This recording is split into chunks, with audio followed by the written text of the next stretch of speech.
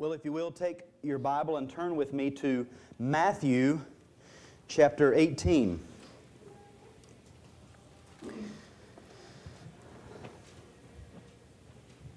Matthew chapter 18, and I want to read verses 8 and 9.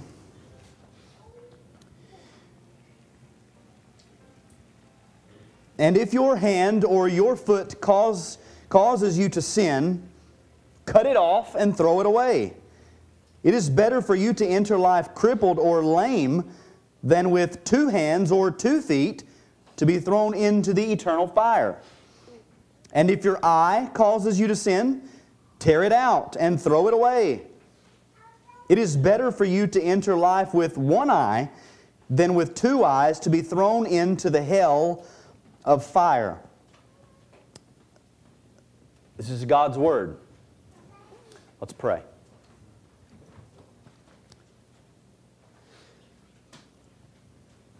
Father, we do ask that you would, through the Holy Spirit now, illumine the Scriptures so that we might understand, that we might believe, that we might put into practice what is being taught by our Lord here in these words. I pray that you would give us special focus and attention. Help us, Father. Again, convict us of sin. In Jesus' name we pray. Amen. You may have a seat.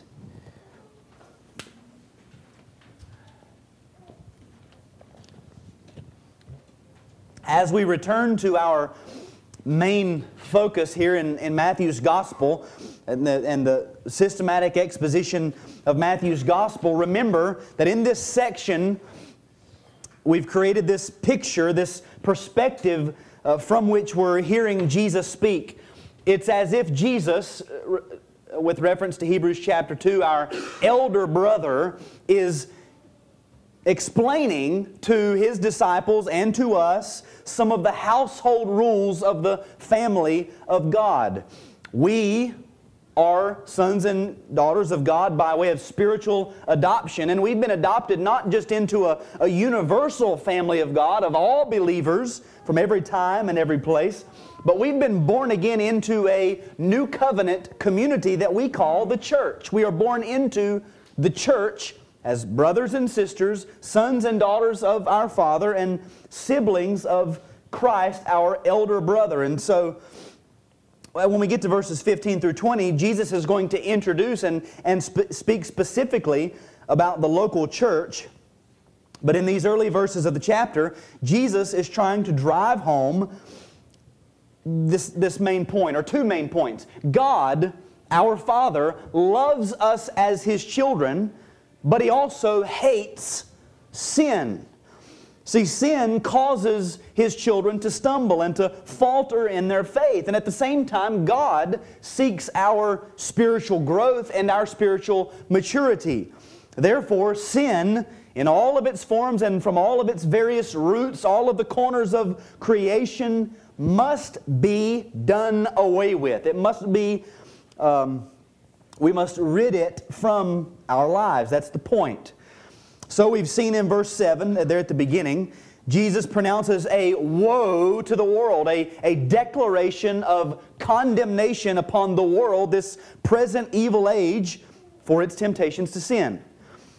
Then at the end of verse 7, He pronounces the same type of judgment, a declaration of condemnation, a woe to the one by whom temptations come. So it's not just the world as a system, but there are people in the world that cause temptations to sin, that cause Christians or bring about temptations to sin. So then we come to verses 8 and 9, and the focus shifts again. Now these verses, it would be helpful to note that they are written in what is often called a doublet or a pair. When you read through them, you can see that they could be laid out parallel beside each other. They're both teaching generally the same thing. They're just saying it in 2 different ways. They're given to convey practically the same teaching. He just says it in 2 verses to teach the same thing. So what I want to do is walk through these two verses, this pair of sayings, using three headings. And if you have your sermon guide, you can see there, heading number 1, desperate times.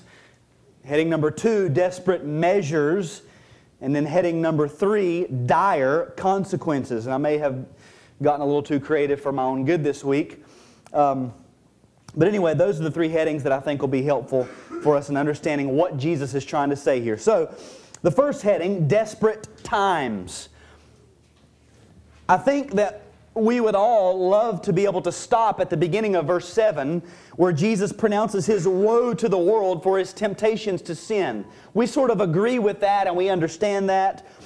We would usually even agree with His woe to the one by whom temptation comes. We would, in other words, we would be okay if this chapter just carried out this consistent comparing and contrasting, mostly contrasting of the world and everybody else, and then us over here. But He doesn't do that.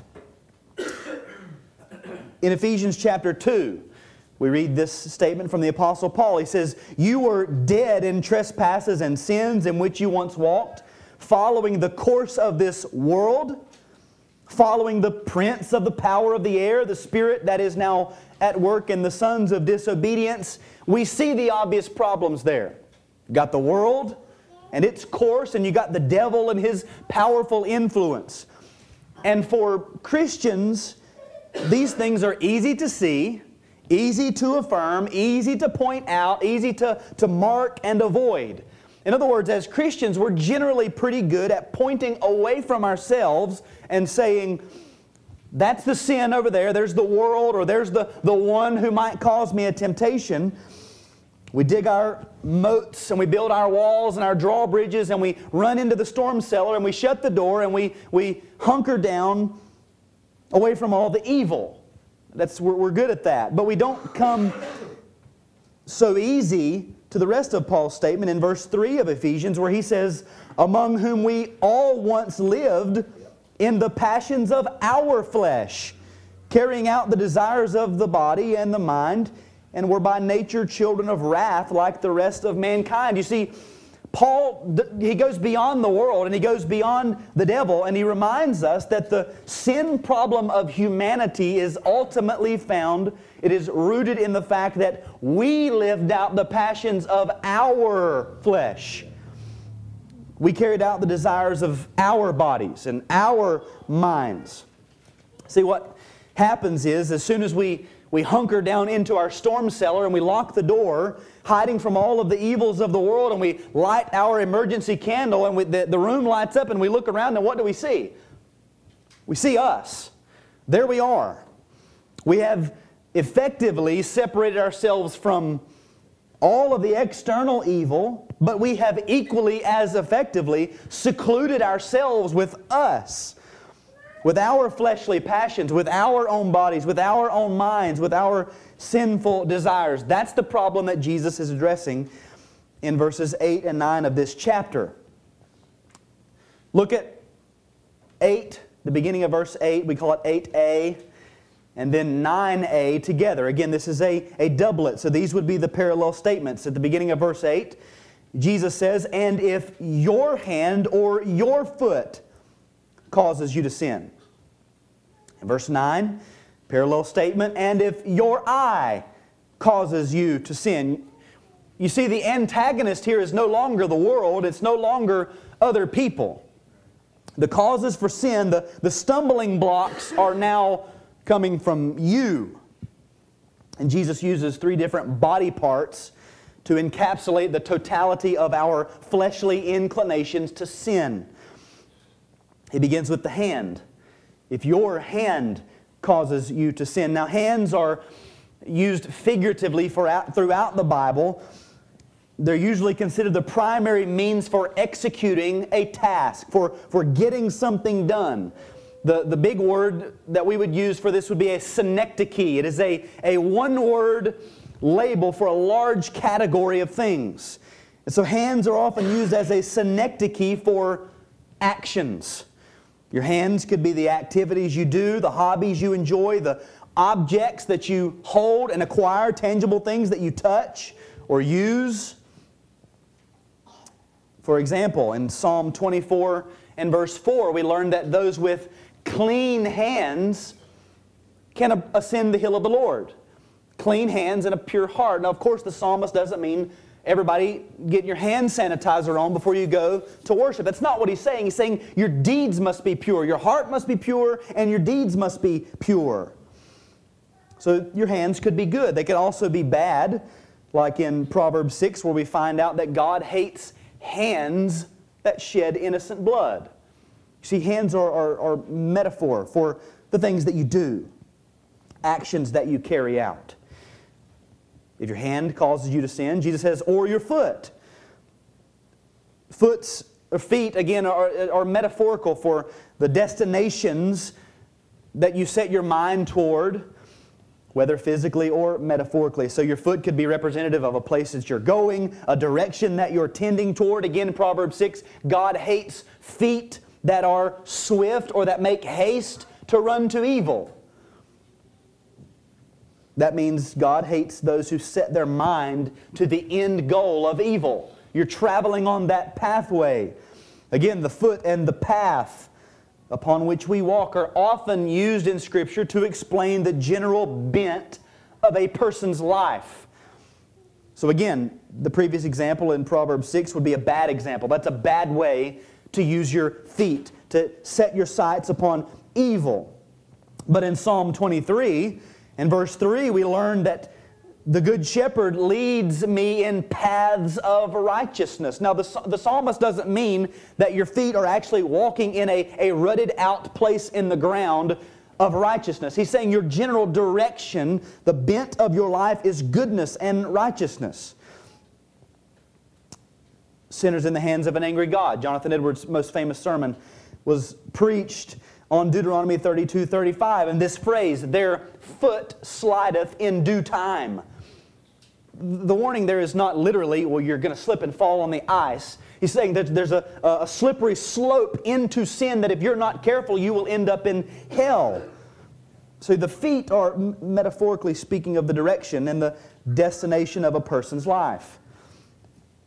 And then in verse 9a, if your eye causes you to sin. Jesus says that the eye is the lamp of the body. The eye could be a reference to anything you look at or see, objects that you literally behold, or they could be lustful appetites that you feed. Again, in Proverbs 6, we learn that God hates haughty eyes, and so eyes could be representative of a prideful or arrogant persona that you display in your facial expressions. You look prideful, and God doesn't like that. He hates it. Proverbs 21:4, haughty eyes and a proud heart, the lamp of the wicked are sin.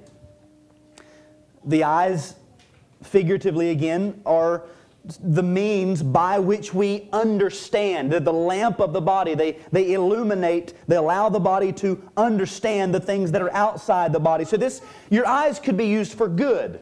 Beholding the glory of the Lord is good. That's not, in this present age, not a literal looking at Jesus. It is beholding His glory, most often in the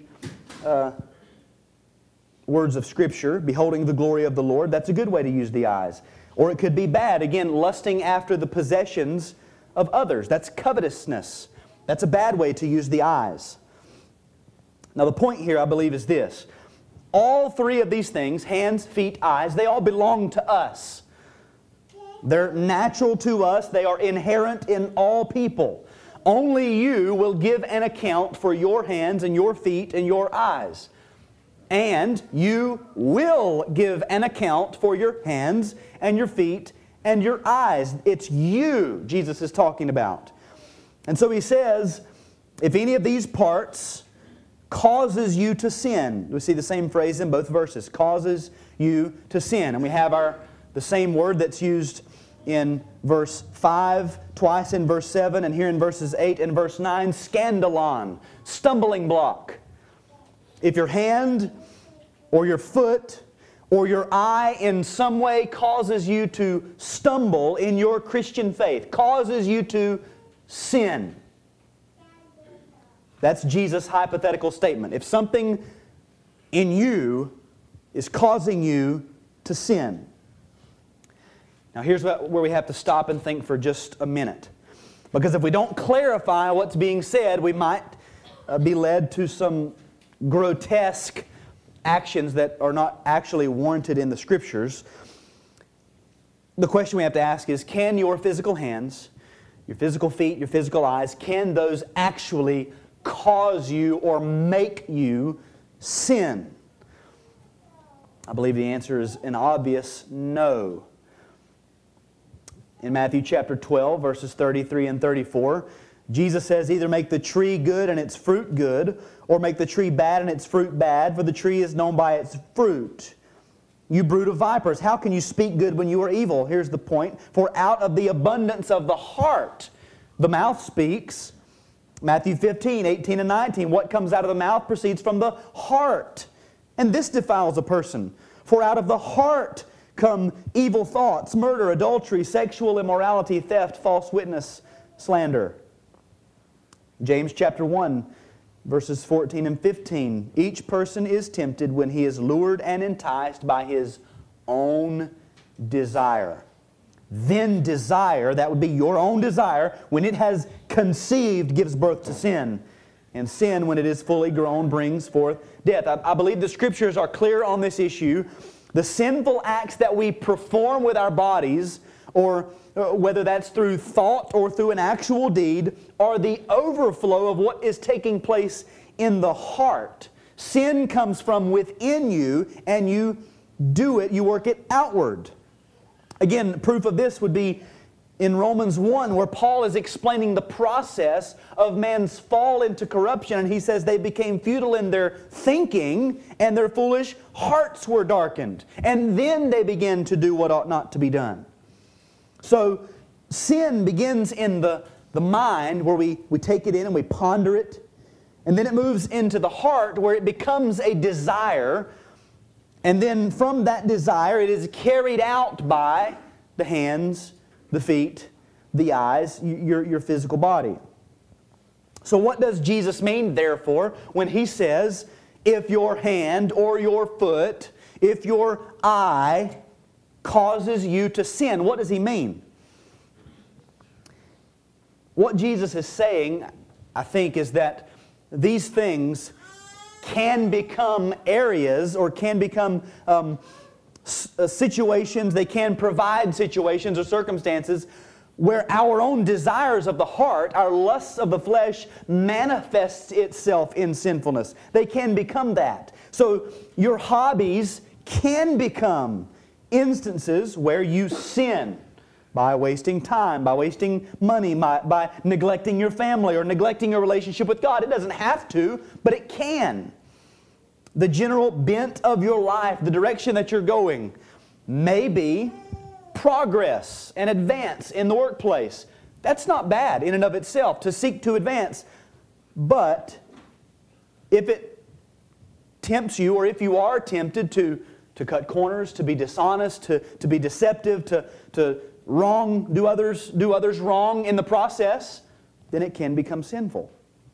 The things that your eyes take in, whether it's at the store, on the television, a sale paper, that's not necessarily sinful to look and to see if you can get a deal or get a coupon. But if those things begin to tempt you to covetousness or frivolous spending or status-seeking purchases or even theft, that's become a temptation to sin.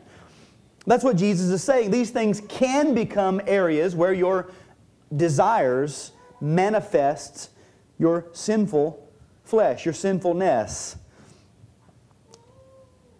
We need to understand that we're living in desperate times, because we're living after the fall of man, and yet prior to the return of Christ in glory. We're in this, we call it the church age right now.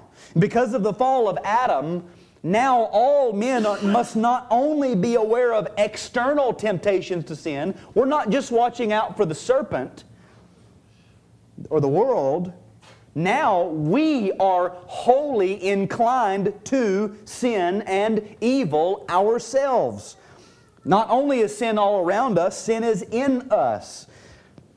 Sin has so permeated us from the inside out that now everything we do, whether with our hands, whether with our feet, whether with our eyes, it's all an opportunity. It could be an occasion for the manifestation of our sinful desires. In other words, we are the ones who cause us to sin. So with Adam and Eve, they were not inclined to sin, but they were changeable, they were mutable. So the serpent comes and he tempts Eve. She had seen the fruit. She knew where it was, but he puts a thought in her mind. Did God really say? Well, you will not surely die. He just knows that in the day that you eat of it, you will be like Him, knowing good and evil. He puts this thought in her mind, and all of a sudden now what she looks at is a delight to the eyes, and it's desired to make one wise. And so she takes and she eats. You see, and from that point on, she gives it to her husband, Adam. Now we're all fallen. From that point on, now it's in us. It's not the serpent. It's inside of us. The world cannot make you sin. The devil cannot make you sin. Again, a little bit of Jonathan Edwards' philosophy here. You'll never do anything that you don't want to do. You can't. No one can make you sin. You sin and I sin because we are sinners. And ultimately it's because we want it, we like it, we crave it. It pleases our natural mind to think of sin. It pleases our natural hands to touch sin. It pleases our natural feet to run to evil. Now, we wouldn't call it sin and evil.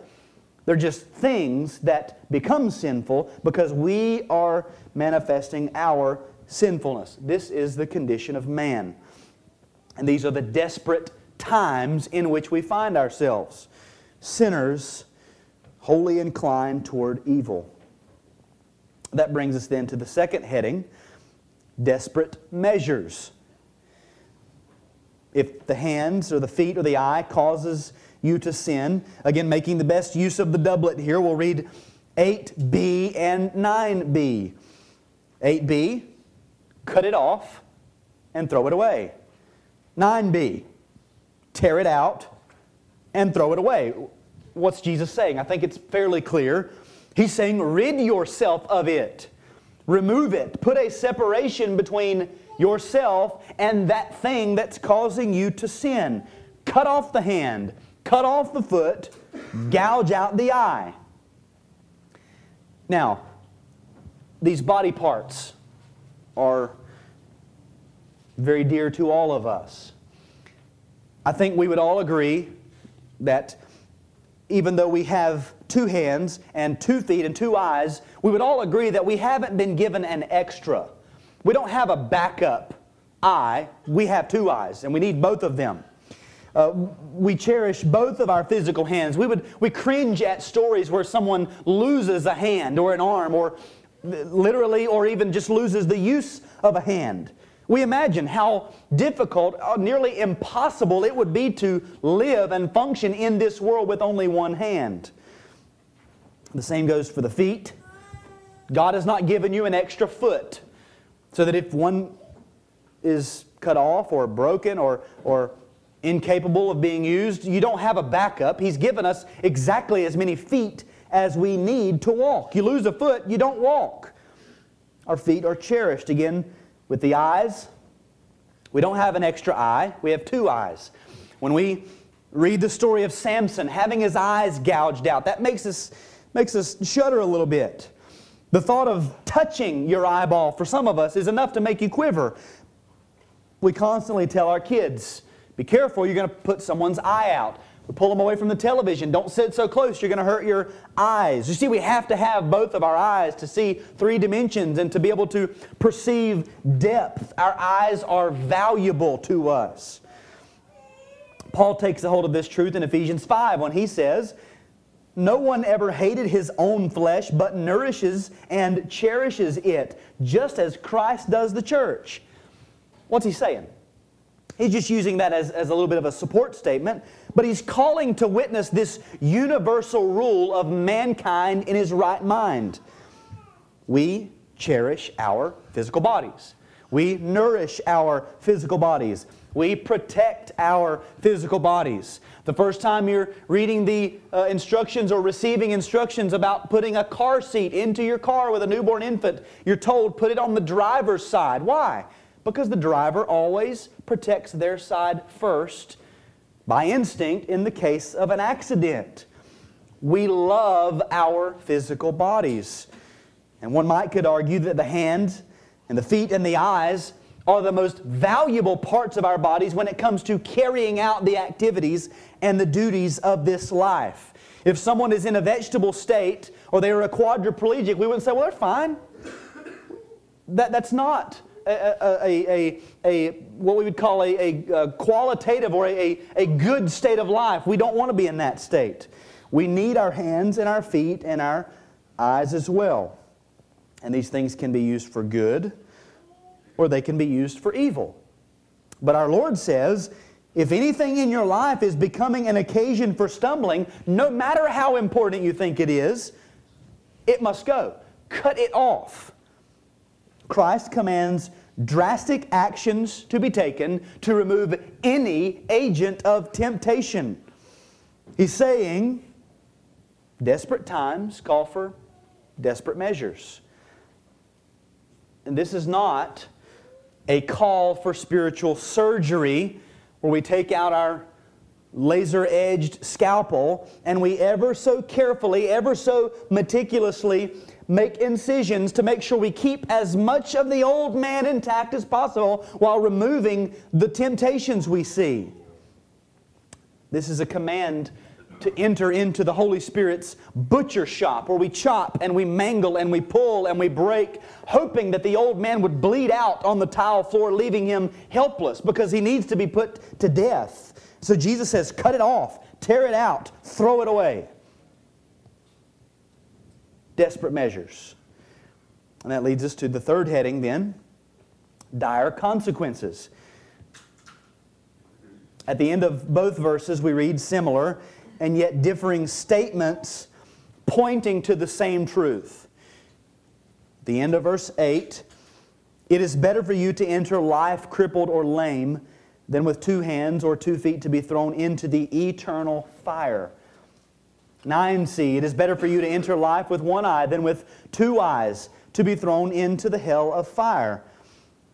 So our Lord, again carrying the metaphor forward, gives us 2 potential outcomes by way of comparison to the choice that He's presenting. It would be better for you to enter life. Obviously, I think, a reference to the eternal life found in Christ, beginning now and offered to anyone who will put their faith and trust in Jesus Christ, and being consummated in eternity, life. And then there's the eternal fire, or in 9, the hell of fire. 2 descriptions of the eternal condition of the damned.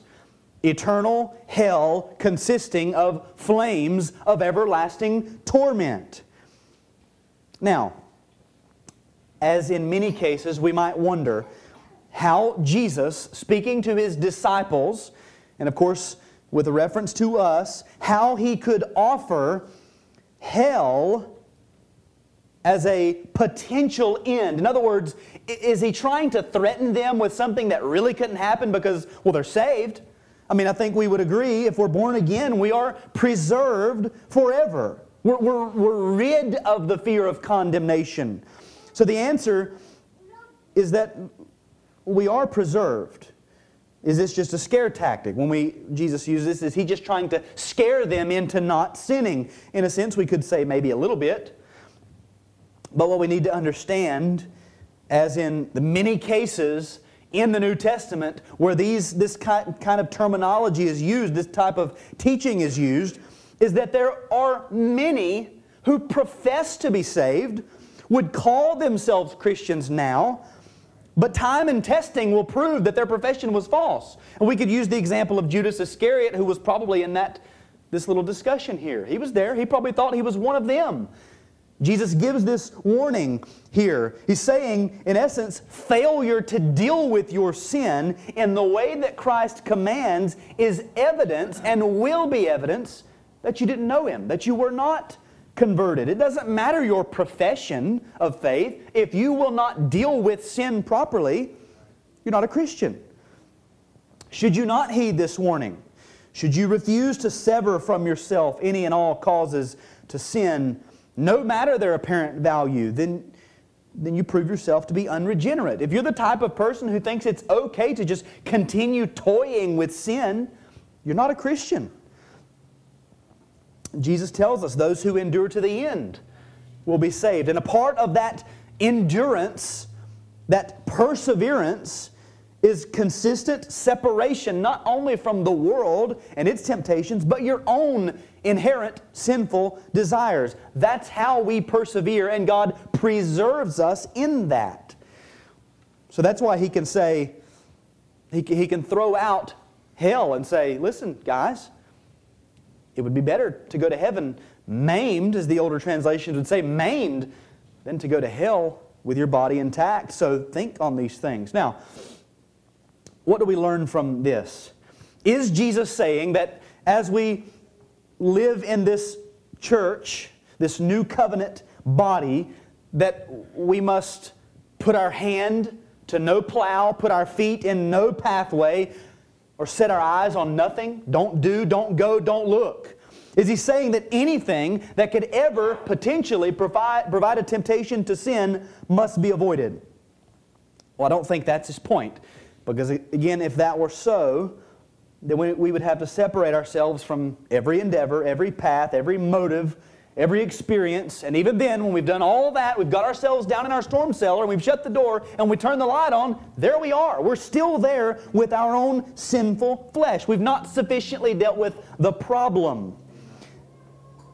So it seems this whole picture is given to elaborate on and add to what He's already said about the world and the one by whom temptation comes. I think He's teaching us multiple things, but two in particular. First, He wants us to see the wickedness or the horror or the awful grotesqueness of your sin. I think we have a generally clear grasp on what sin is now. We spent 4 weeks answering the question, what is sin? So we affirm the sin is an offense against God. We hear and affirm that it's rebellion against God. We hear and affirm that it is a transgressing against God's law. We hear and affirm that to willfully sin is to trample God's own character underfoot. We hear all of that and we say, yes, sin is bad. 4 weeks of sin is bad. We agree. And yet when it comes to our own sins, not sin as an overarching idea, our sins, individual, personal, specific sins, the ones that are very close to us, near and dear to us, sins that we simply cannot imagine life without, sins that we tend to make excuses for, or we tend to tune out the Holy Spirit when we become convicted.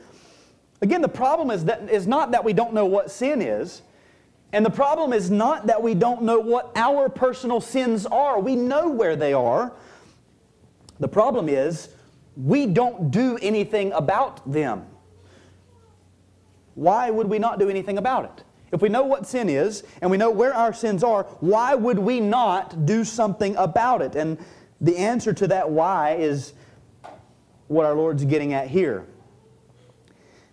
The foundational problem that we have with reconciling what we know to be true about sin and our failure to take the proper steps in ridding ourselves of that sin is not in our inability to understand sin or our knowledge. It's in our inability to understand how viciously evil our sin is and how vehemently God hates our sin. See, we could probably imagine, if we just sat and thought about how horrible it would be.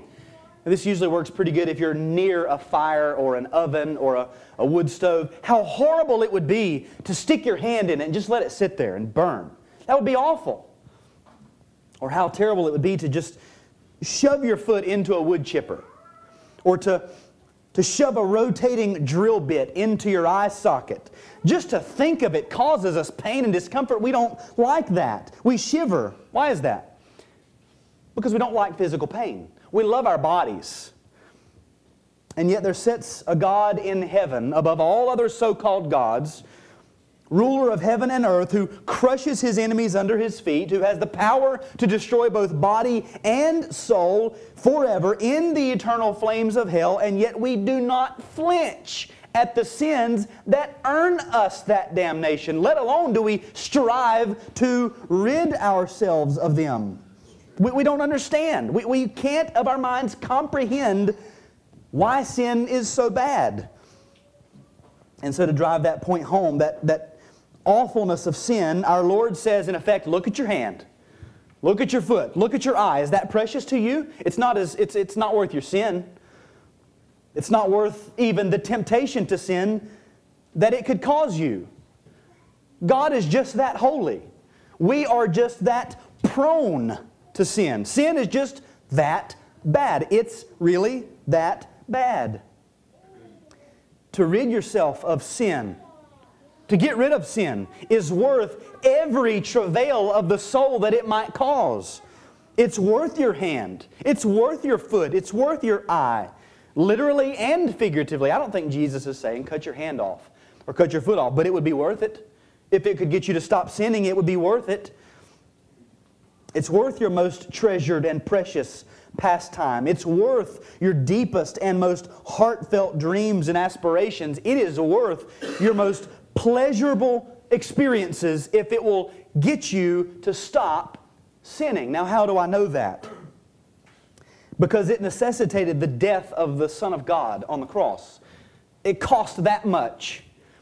Every sin of yours laid upon the broad shoulders of King Jesus as He hung on the cross was a future sin when that happened, remember. So He saw your sin. He saw your sins, individual, particular, pet sins. You're clinging to them, and He considered the remission of those sins and your sanctification unto holiness worth His death. And our Lord wants us to see how bad sin really is in light of God's holiness. Now, don't get me wrong. I'm not saying that we are so inherently valuable that Jesus had to die to get us, like we're some sort of prize. What I'm saying is that the glory of God in the salvation of sinners is that valuable. Because sin is an affront to God's character, then it's worth the death of His Son to rid the world of it. And if it's worth that, then why would it not be worth our labor and efforts to get rid of it in our lives? So I think He wants us to see that. I think the second implication that's being made here, of course, is the drastic measures that must be taken in order to rid your life of sins. Spurgeon once said, sin has been pardoned at a price so high that we dare not trifle with it. Again, if it costs that much, then why would we play with it? We want to take whatever it costs, whatever measure it takes to rid our lives of it. In Hebrews 12:4, the author there, speaking almost rhetorically, says, in your struggle against sin, you have not yet resisted to the point of shedding your blood. Do you get that? You're not trying. You're not even bleeding yet. You've not even struggled that bad. I mean, I wonder how many of us have battle scars from waging war against our sin. How many of us have bruises? The Apostle Paul says, I discipline my body to keep it under control. Again, the older translations, I buffet my body. I'm pummeling myself into submission to keep it under control. How many of us have spiritual nubs from our warfare? How many of us are wearing spiritual eye patches from our warfare against sin? Not many. Again, you're not even bleeding. You act like that sin is bad, but you haven't even resisted to the point of shedding your blood yet. You're not bleeding yet. In Hebrews 12 and verse 14, the author again says, strive, and later, for the holiness without which no one will see the Lord. Strive, pursue, chase after. oftentimes translated persecute. Go after the holiness. There is a standard of holiness that God has said. It's the holiness that we are to strive for, make every effort to attain. We are to chase after it, take every drastic measure in order to achieve it. Without that holiness, we will not see heaven. We will not see the Lord. Again, you prove yourself unregenerate when you do not strive for holiness. Now, does that mean that we're going to be sinlessly perfect in this life? Of course not. It's the perseverance, it's the chase, it's the working after it, it's the desperate measures that you're willing to undertake in order to get rid of sin. So, what method has God given us to take these heavenly truths from His Word and churn them out in godly living? Again, I think that it's helpful to start with the mind and then engage the heart. And having our heart's affections stirred, we will then begin to produce actions. So we start with the mind. The mind takes in information. So how is the mind educated in the things of God regarding this issue? Well, I think it's obvious. Study the Scriptures so that we might know the heart of God concerning our sins. The problem here is that as creatures, our hearts and our minds are so separate from God's that we struggle to see anything the way God sees it. Even when the Bible talks about the sinfulness of sin, like saying things like, He is of purer eyes than to look at evil. He cannot look at wrong or behold evil. It's still using human language to try to convey the Creator's heart. It doesn't work. So we have to just continue to study intently to know the heart of God. When a human author tries to explain to us, of course under the inspiration of the Holy Spirit, but using human language, tries to explain to us the heart of the Creator, it's always going to fall short. And so I think it might be helpful to read the accounts of how God deals with people, both in the covenant community and outside the covenant community when they sin. When we see how God acts towards sin, we learn more about it than if we're just to say, well, God hates sin. For example, in Genesis chapter 3, God cursed the entire human race over one sin. All people, all of creation. In Genesis chapter 7, God blotted from the face of the earth everything on the earth in whose nostrils was the breath of life. He killed them all. In Genesis 19, God rains down fire from heaven and destroys Sodom and Gomorrah. And we think, well, they were, look at how they acted. Lot's wife turned around to see it, and she was turned into a pillar of salt. Leviticus chapter 10, Nadab and Abihu offered incense that was being burned on unauthorized fire. God roasted them where they stood. In Joshua chapter 7, Achan, his sons, his daughters, his donkeys, his sheep, his tent, all of his possessions were stoned and then burned because he kept for himself a coat and some gold and some silver. 1 Samuel 13, Saul lost his kingdom because he offered a sacrifice to God. 2 Samuel 6, Uzzah is struck dead for touching the Ark of the Covenant.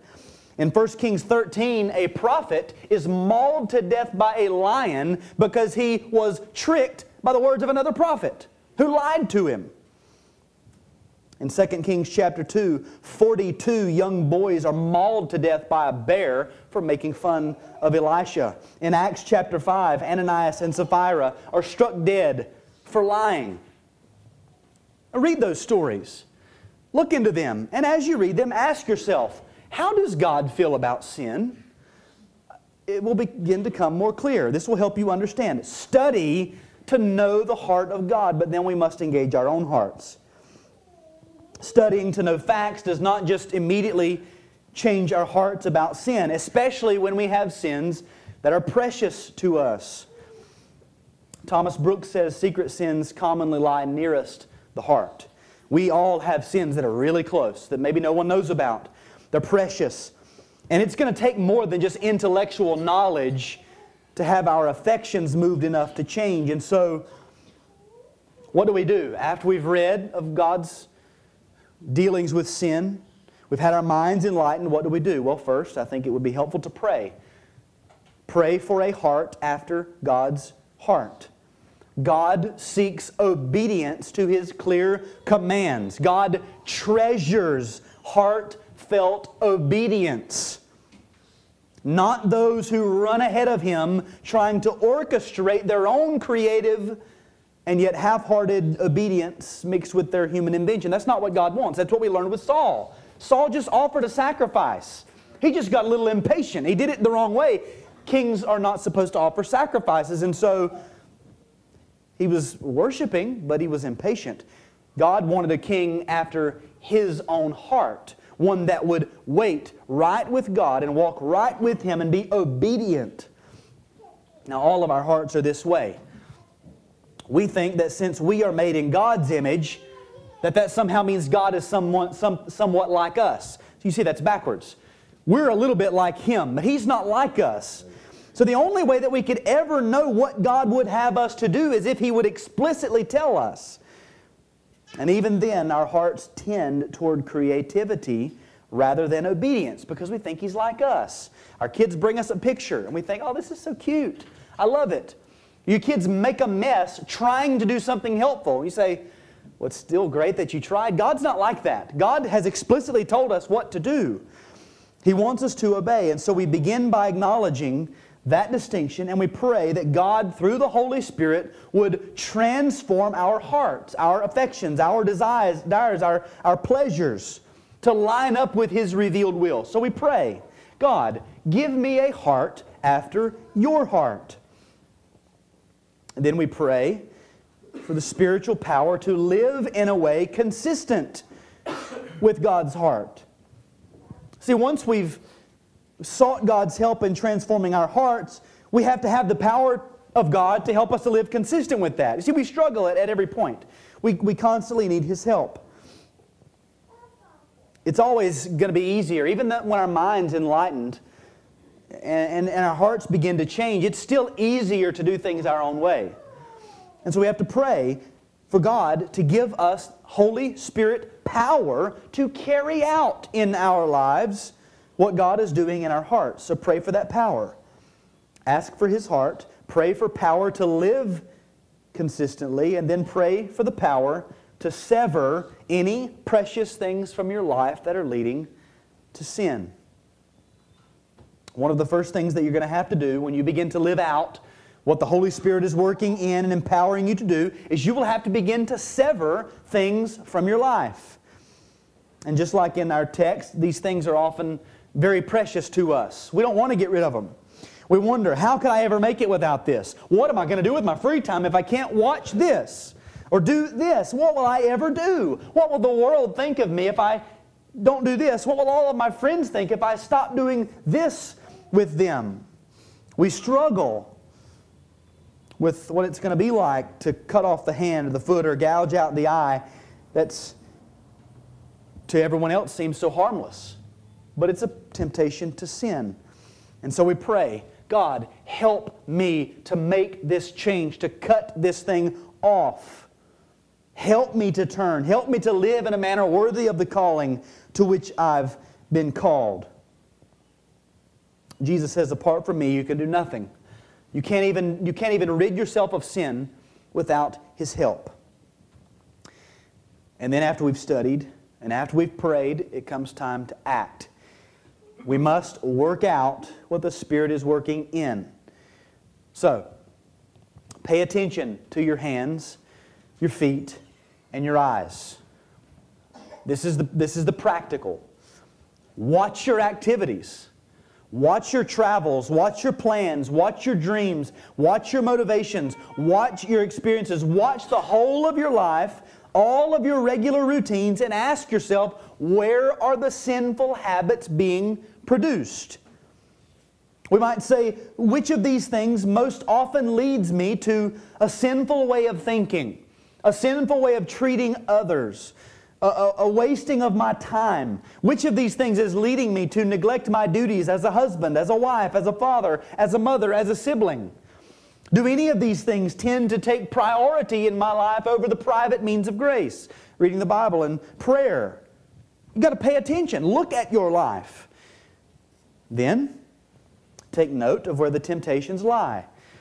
You begin to see areas of laxity or laziness, cultural conformity, ungodliness, living contrary to biblical patterns. When you see them, make a note. Either mental or actually write it down. Don't assume that you're going to remember it. Don't give opportunity to your flesh to reject it or rebel against what the Holy Spirit is convicting you of. So make a note. We'll look at your life, make notes, and then as you begin to sever things from your life, look for godly habits to replace the severed ones. Look for godly habits. Maybe you already know what the godly habit is. You know, this is the time when everybody else is doing this, but I'm always off doing this. I need to stop doing this and come over here. You already know. Or perhaps you have no clue. You're thinking, I don't know what I'm going to do. If I can't go here and do this or sit and do this, I don't know what I'm going to do. And so, study and find out. Perhaps part of your time, your new godly habit will be studying the Scriptures and prayerfully considering what you could do to replace that wasted time. That's what people did before we had TVs. They sat around trying to figure out ways to be more godly. Engage yourself in the pursuit of godliness, in other words. Live your life as a whole as a Christian. Remember, Jesus says, when the unclean spirit's gone out of a person, it passes through waterless places seeking rest, but finds none. Then it says, I will return to my house from which I came, and when it comes, it finds the house empty, swept, and put in order. Then it goes and brings with it 7 other spirits, more evil than itself, and they enter and dwell there, and the last state of that person is worse than the first. So it will be with this evil generation. In other words, you've got to put in good when you're taking out bad. You've got to replace it.